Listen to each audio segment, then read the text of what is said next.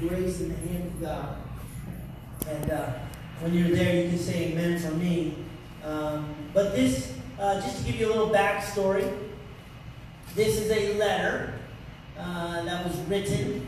It is what we call, I guess in the church world, it is a pastoral epistle.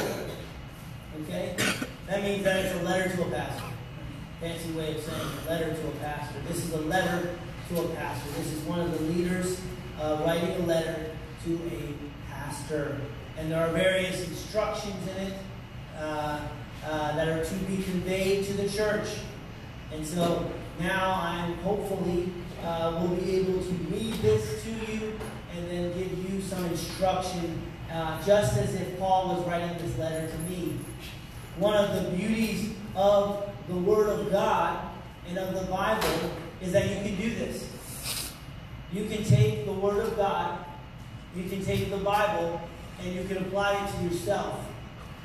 You can look at it, you can see what is going on, you can study it, you can read the Word of God, and it may take you some, you might not know a few words. I threw out a big one there during the offering, right? Superfluous, right? It took me a long time to I used to like to joke around and call it superfluous, but you can learn, there's things you have to learn, there's things you have to see in light of the whole gospel, but for basic understanding, the truth is that the Bible can always be a reminder to you. And that's what I'd like to talk about, because I think that a miracle happened for many people here. And if it hasn't happened for you, you're going to have an opportunity for it to happen for you. And if it has happened, but you don't feel that miracle, you can even come back and experience that miracle again. The miracle I'm talking about is what we're going to read here of Titus chapter 3. Verse 1, it says, "Remind them," the church, "to be subject to rulers and authorities, to obey, to be ready for every good work, to speak evil of no one, to be peaceable, gentle, showing all humility to all men. For we ourselves were also once foolish, disobedient, deceived, serving various lusts and pleasures, living in malice and envy, hateful and hating one another. But when the kindness and the love of God our Savior toward man appeared, not by works of righteousness which we have done, but according to his mercy, he saved us through the washing of regeneration and renewing of the Holy Spirit, whom he poured out on us abundantly through Jesus Christ, our Savior, that having been justified by his grace, we should become heirs according to the hope of eternal life. This is a faithful saying, and these things I want you to affirm constantly, that those who have believed in God should be careful to maintain good works. These things are good and profitable to men." Let's pray. Lord Father God, I know and I proclaim today your love for us. I ask you, Lord, to pour out your Holy Spirit upon this place. All good comes from you, and I pray, Lord Father God, that you will fill us with a spirit of good works, and that we will do good works in your name. Lord, I ask you to do a miracle here today, and let us all leave here with your salvation and your grace, and with a heart that is not deceitful and wicked, but is regenerated and washed by the blood of Jesus Christ. And I pray this all in the name of Jesus. Amen. Amen. Reminders are really, really important. Obviously, because the obvious thing is that they cause you to remember something. Put it in your mind. what you've heard or what you've known in the past needs to be put in your mind. That's what Paul's saying here. He's saying that our nature, and because of the course of life that we live, we forget things. We forget things, and we need reminders. That's what he's saying. I love the person at my work who does scheduling and just says, write me an email. I love that because I know at least that she's trying to have a reminder. You know, Post-it notes are a reminder. And I've been in offices where, they're just full of Post-it notes. And I think to myself, maybe that guy has too many reminders. And that's what I like about this scripture too. And I want you to realize that Paul, he has sympathy on you. He has sympathy on Titus here. He's saying, listen, Titus, listen, remind them. Remind them of this, because what he's really saying, he could say, hey, stop acting that way. Because he's heard things. And he knows how people are. And he's had past experiences. And he knows what people do. But he doesn't say that. He says, remind them. And then he boils it down to this really interesting phrase, good works. Because it's interesting to me that he wants you to affirm them constantly. That those who have believed in God should be careful to maintain good works. That means that you can believe in God and not be careful. That's why you say things like that. And it's important, that we look at the Word of God and we look at it from a perspective of humility. That we don't just think, I often see people and they think they got it. I got it. I get it. A lot of times, I'll remind somebody of something and they'll be like, I got it. Matter of fact, I was guilty of this. I know this. One of the reasons this is so deeply ingrained in my heart is because I was one of those guys that said, yeah, I know. I know her. And the truth was, I did know a lot. The truth was that I did. I read lots of books. Even though I grew up on the wrong side of the tracks, I knew my way out of it. I knew my way out. I remember reading people that you've probably never even heard of. I used to find, if I found somebody from the ghetto or from a bad neighborhood who made it somewhere, I read them. I remember, I would think to myself, how can I do what they did? But the truth is that what I was not very conscious of was how forgetful I was. How much it wasn't in my mind. What I had heard. See, we forget things. Hebrews 2:1 says that the greatest and most chosen people were forgetful. Hebrews 2:1 says these words, therefore we ought to give the more earnest heed to the things which we have heard, lest at any time we should let them slip. What he's trying to say is, your new idea isn't that great. What's on your mind right now in this moment isn't always the best for you. The things which we have heard, lest we allow them to slip, allow what we have heard to drift away. That's the actual imagery here is to drift by, to flow by you, to float away. And then all of a sudden it's not within your reach. You're like, I believe in Jesus, but now Jesus isn't in your reach. And you're like Peter going, Jesus! Where are you? See, I want to emphasize something because a miracle of salvation occurred in many people's lives in this place. Amen. Amen.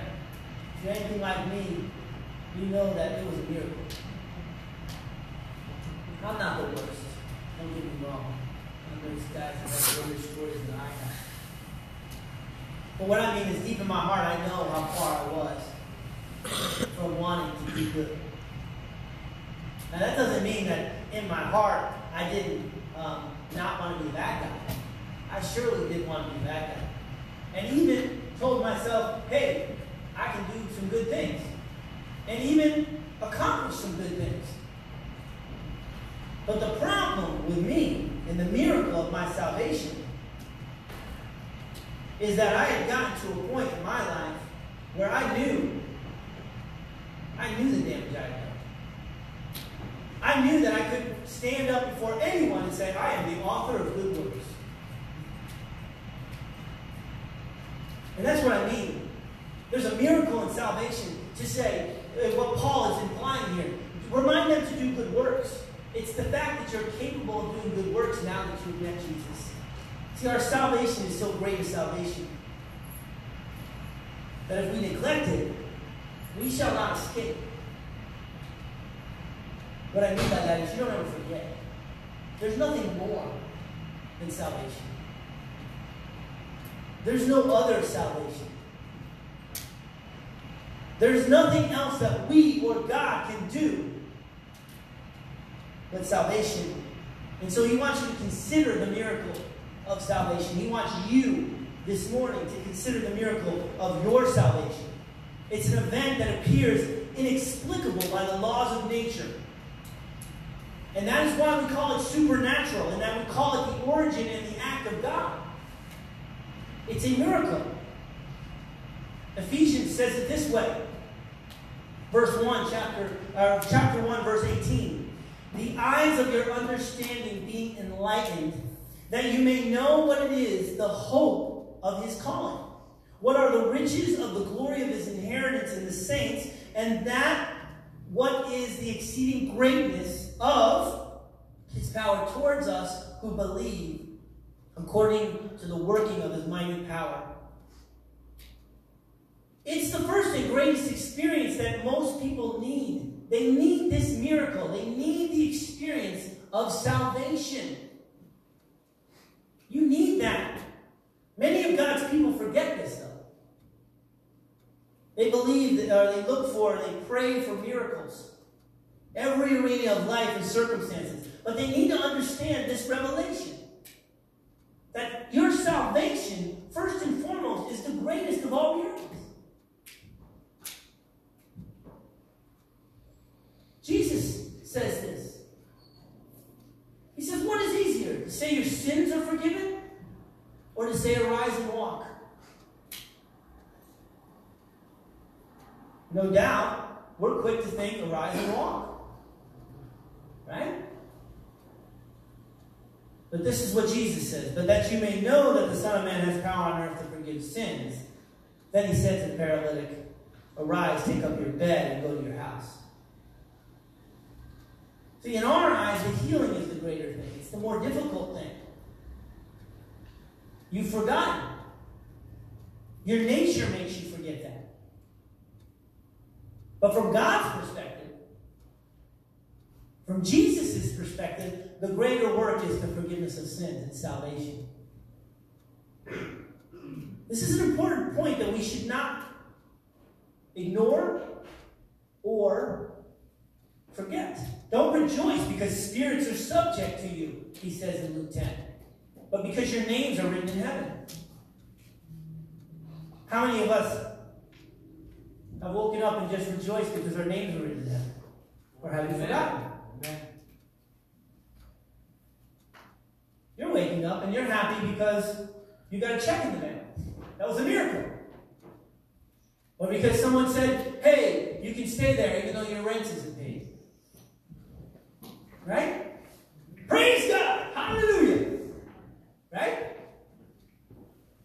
But you should be waking up every morning realizing the truth. Right? We talk about the truth. The truth will set you free. The truth will set you free if you know it. If you haven't forgotten it. But the truth alone, outside of you, external to you, it won't set you free from anything. Matter of fact, it'll cause envy and lust and anger and hatred. And Paul is trying to tell us, that we need to remember. So that's what I want to talk about, the revelation, the faith, and the belief in God that we must remember. The miracle, the supernaturalness of it. That might not be a word. But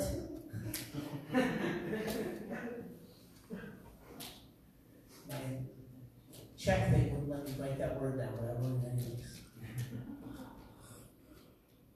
No, I'm excited about salvation. You know that I'm not going to die in my sins. Amen. That Jesus did a miracle in me. Yes. And I do look at the fruit, because the Bible warns us about thinking we're saved when we're not saved. And I look at that. Like I do things like this. And this is my first one. Am I lost or am I found? I love playing hide and seek with my kids. They are horrible.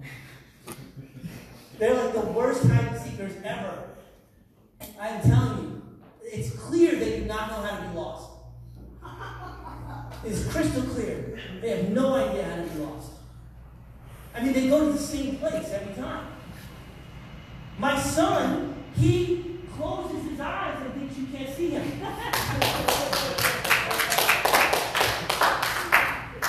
And I have to go, he's right in front of me. I have to go, where is Wes? I have no idea. Where is he? And then he laughs.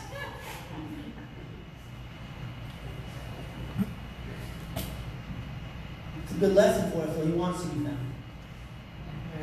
His joy comes when he's found, not when he's lost. I guarantee you, if I stopped looking for him and I played a prank on him, he would be in tears. But if I find him, it doesn't matter how long it takes. If it takes a minute or 5 minutes or 10 minutes. Although, if it takes just the right amount of time, it's like the penultimate. That's the best. If I do it just the timing just right. That's really, really good. But back to my point, which I almost forgot. You were lost, but now you're found. I know it's a simple point. But to be lost is something that you need to understand. Because a lot of people have a trouble with this before they were saved. See, God found them, and then they thought, well, I was always kind of found. You ever met someone like that? Like when you're at a job, and they don't know what they're doing, and then you come and you help them, and they figure it all out, and then they act like, yeah, I'm glad we got that done.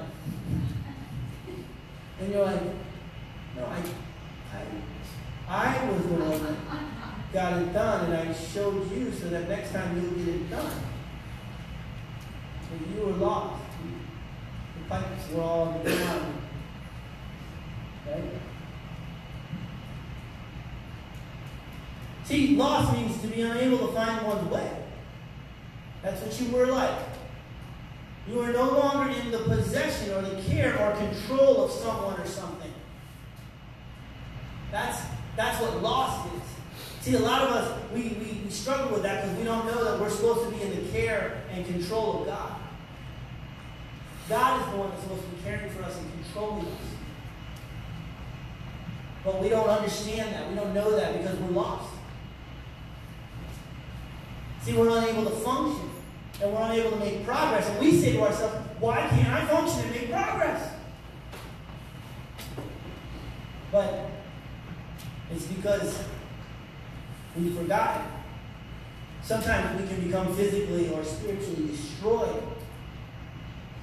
Sometimes it doesn't seem that way. But inevitably we are either lost or we are found. The parables in the Bible are very, very clear. Lost sheep, lost coin, lost son. It's a picture of someone who's lost their way. On occasion we hear stories of this. In Arizona it happens with hikers and climbers. And I love the people in Arizona. I love the people in Arizona for two reasons. One is, it is such a old white person thing to get lost in the woods while they're hiking. I'm sorry, I'm not going hiking somewhere where I don't I don't, you know what I mean? I don't go hiking somewhere without knowing my way out. You know what I mean? I hope I didn't offend any white people today. It always has baffled me. The pompousness of people that just think they can just hike and climb anywhere they want. Right? But it happens. They become separated, then all of a sudden they're disoriented. And then unless they're found, they end up dying. They end up dying. And that's what God is trying, that's the image God is trying to give you. You know, he wrote this book in the desert. So that's one thing we got going for us in Arizona. We can sort of relate to what God's talking about. See, ships are another image he uses. People at sea, they're lost at sea. You don't see a guy, when you're lost at sea, and I'll just be honest with you, I've never been lost at sea. But I've been lost in a canoe, and when I was little, and I know what it felt like. I was lost in the swamp once. My brother can tell you about that story. That was scary. I had a swamp. It wasn't far from where I lived, but man, I got lost. I was little. But that image, I want to just tell you, I'll just be real with you. When people get lost at sea, no one goes, yeah, we'll find them. No, there's something supernatural about someone being found at sea. And that's the image God is trying to take to us. That listen, don't forget how lost you were. Go back to whatever memory you have. Maybe it's just you and them all. I understand. A lot of us are urban here. Well, yeah, I remember that. So I was 4 years old. I lost my mom. That's fine. That's good enough. That's what you were spiritually. You were marooned. You were shipwrecked. One thing about being lost is that the environment, the world around you becomes utterly overwhelming. That's what I remember about being lost. That's what Ephesians 2:12 is talking about. It says that at that time you were without Christ, being aliens from the commonwealth of Israel and strangers from the covenant of promise, having no hope and without God in the world. That is why a pastor will sort of, we learn how to keep our straight face, but there's times when we kind of get crooked. Right? We do like a little thing, you know what I mean? With me, I'll just I'll just maybe walk away. But, when people, they don't recognize the disastrous state of their lives or the way it used to be. Not because of how bad their life was or because of how bad they are. It's because of how bad the condition is. See, those hikers who get lost in the woods, and I'll close this point with this, but I want to emphasize this. When they get lost in the woods, it's not because they're dumb. Sometimes. But usually it's not. Usually it's that they've built up this idea in their head that the condition isn't that bad. They built it up in their mind. Sometimes it's through experience. I've done this before. I've accomplished this before. I've had this. I've gone through this. So don't forget is what Paul is saying here. The other one he says is, you were dead, and now you're alive. A lot of people forget that because, it's not really natural for us to think of ourselves as dead, is it? I used to have a dream when I was a kid. I used to have a nightmare. It was a recurring one. And one of the coolest things that God did for me was when I got saved, I never had to dream again. But the dream was that I was sitting at my funeral, and I was in my funeral casket. And I was laying in the casket. And inside that casket, I could see, but I couldn't move and I couldn't talk. Sometimes I was in the casket. Sometimes I was up above the casket, like the Star Wars movie. Where, I don't know if you know Star Wars. Yeah, Darth Vader and stuff. He's over there. It's very confusing because we don't know that Darth Vader. But it's a very confusing thing. I don't recommend the movies. But anyways, there's sometimes I was up there and I was looking down. And it wasn't like the Star Wars movie because they weren't celebrating in my point. Or I should put it this way. It wasn't like Happy Ever After. It was me being dead there. And as the people would walk by, I thought they were going to cry. I thought that they were going to, maybe say something nice. But what they mostly did was they just either looked at me without any feeling at all, or they actually started talking bad about me. Telling, and the worst part about it was some of the things that they were saying were kind of true. You know? Like, man, we knew this was going to happen. You know? He owes me $20. Things like that. See, because you're dead when you're without God. And God is going to breathe life into you when you accept Him as your Lord and Savior. When that miracle of salvation occurs, that's what He's going to do. He's going to breathe life. See, you're buried with Him in baptism. That's what the Bible says. And it says, in which you were also raised with Him through faith in the working of God who raised Him from the dead. Faith sets you free. It makes you alive. Ephesians 2:1 says, and you He made alive who were dead in trespasses and sins. In sin, you were dead unto God, without any spiritual life. So you might have a biological life, but you didn't have a spiritual life, an eternal life that was uniquely of God. Life is a miracle. John said it this way, in Him was life, and the life was the light of men. Jesus said, I am the resurrection and the life. I am the way, the truth, and the life. Another thing that happened was you were an enemy of God, and now you're reconciled. This is hard to deal with, isn't it? When you're an enemy, when you need a miracle, when you need to be reconciled, it's hard to deal with. Colossians says it, and you who once were alienated and enemies in your mind by wicked works, yet now He has reconciled. Don't forget the hatred, the animosity, the hostility that you had towards God and the things of God. This was your posture. This was your attitude. Never mind the words. This was our relationship with God. We were His enemy. That's hard to grasp. That's why I believe that some people who really do have horrible, horrible lives, they actually have an advantage. Because they can't really fake it. You know, they're like, yeah, I was pretty bad. I was pretty bad. You know? Hard to call me a friend. Hard to say that I'm not an enemy. You know? That's why I think Jesus said that about those who love Him. You know? I love that scripture with Simon. You know, Simon's looking down, and he's a Pharisee. He's a fake. That's what Simon is. You know, you want a fancy word for a Pharisee? It's a simple word to look at it is they were fakes. And he was a fake, and he looks at this woman who is just flowing love and adoration and awe and love for Jesus, and he looks at her and he's like, if he knew who she was. That's his attitude.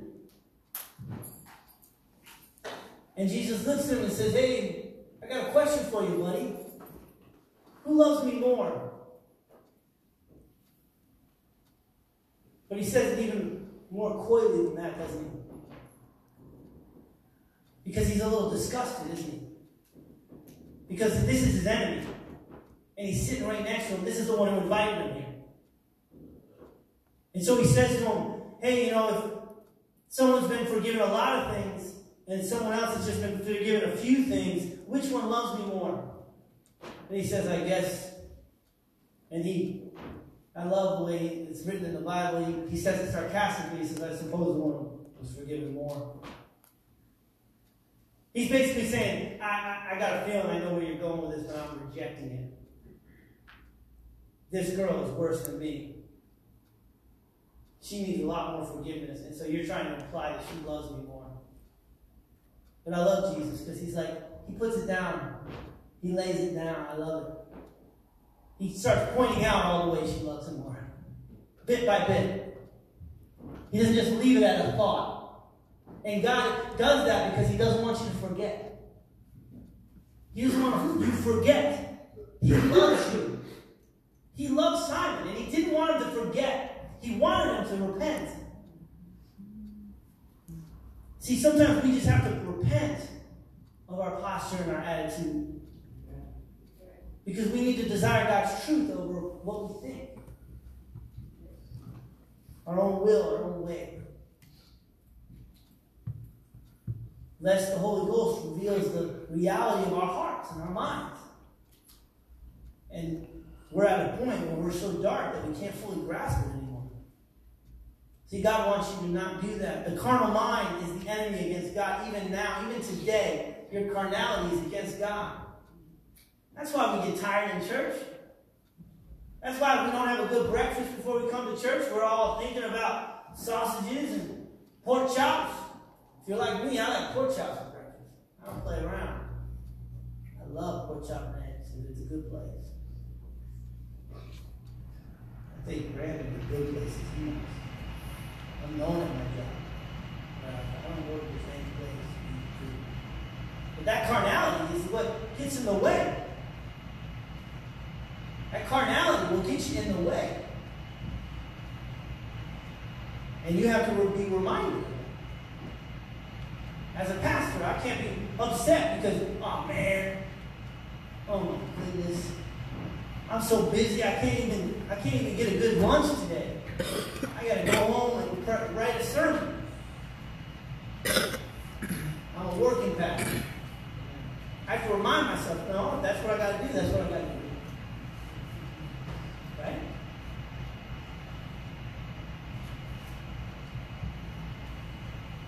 You know, it's important for us to realize that.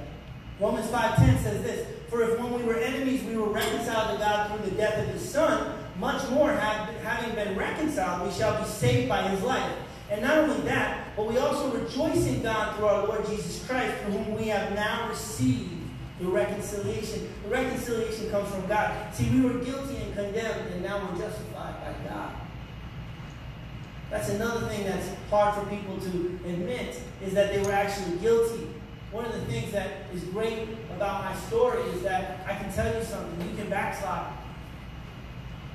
You can get saved and have a miraculous thing happen in your life, a miracle of salvation, and then you can walk away from it for carnal reasons that you don't even think are carnal.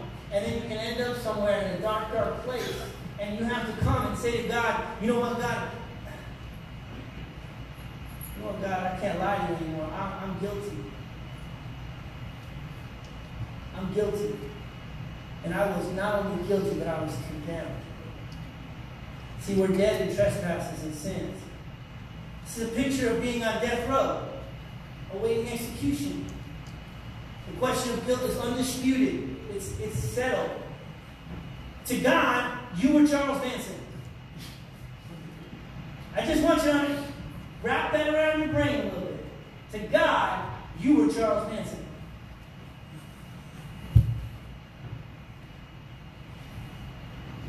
You know, my fellowship, one of the proudest things, I told my wife one day, I said, hey, honey, listen, our church, you know, we're not perfect. We're just like any other fellowship. We have our ups and downs. And one thing, you know, I said to her, hey, you know, Denise, we got a pastor who's like a really good, powerful pastor, and his dad was part of the Manson family. Yeah, it's true. His dad repented, got saved. He never did anything real supernatural for God, but his son has. And I said, yeah, it's true. You keep looking at it. It's in the book. You know? I was crazy. I told new converts. I was like, yeah. You know, some of them were looking at me. Could you, why don't you spell that out and challenge me, you know? I was like, no. See, the Bible says that you can be guilty and dead in your trespasses. And that God can acquit you. See, there's other fellowships, they wouldn't lift that up. I mean, I'm sure maybe Pastor Mitchell will talk to me later if he hears this on the podcast. But I'm not trying to exalt the man or anything like that. I'm just trying to tell you that Jesus He's powerful, and He is the reason that you are justified. The only reason. That's right. He's the only reason you're justified. And in doing so, and in understanding that, and establishing that fact, and not forgetting it, you become justified. That's how you become justified. That's what belief is. That's what faith is. fulfilling your daily obligation. It's more than just a pardon. He's releasing you and exempting you from punishment and penalty. You're not just satisfying God. So many people, they live their lives and they're happy with just satisfying God. God is not like a boss. See, I'm happy when I satisfy my boss because my life is for God. And so, I can just satisfy a boss and we can get away with it. But even God challenges us in that arena, doesn't he? Because he says, I want you to satisfy me in all your life. And that's what Paul is getting to here. He's saying, don't forget to be part of good works. See, you have peace with God because you're justified by faith in Jesus Christ, that he did it, that he gave you that access. And it was done freely. It's much more than that. The question you have to ask is, in the light of the miracles of so great a salvation, how much more can we seek and believe God? How much more can we do it? Can you do it in all areas of your life? Romans 5:9 says, much more than. Having now been justified by his blood, we shall be saved from wrath through him. For if when we were enemies, we were reconciled to God through the death of his Son, much more, having been reconciled, we shall be saved. Much more is the answer. The miracle of salvation gives you much more when you remember, when you don't forget what you did that beautiful day when you confessed, you came in faith, and you repented. You need a miracle in your home, in your heart, in your mind, in the arena of your life, in your circumstances. You need a miracle. But which is easier, your sins to be forgiven, or to rise and walk like every head bowed and every eye closed? God loves us in this place, and he loves you. And that love starts with the miracle of salvation. That you are lost, but you can, by faith, believe in Jesus. I don't know about that, Pastor. Yeah, I agree. I don't know about this pastor either, but I know about Jesus.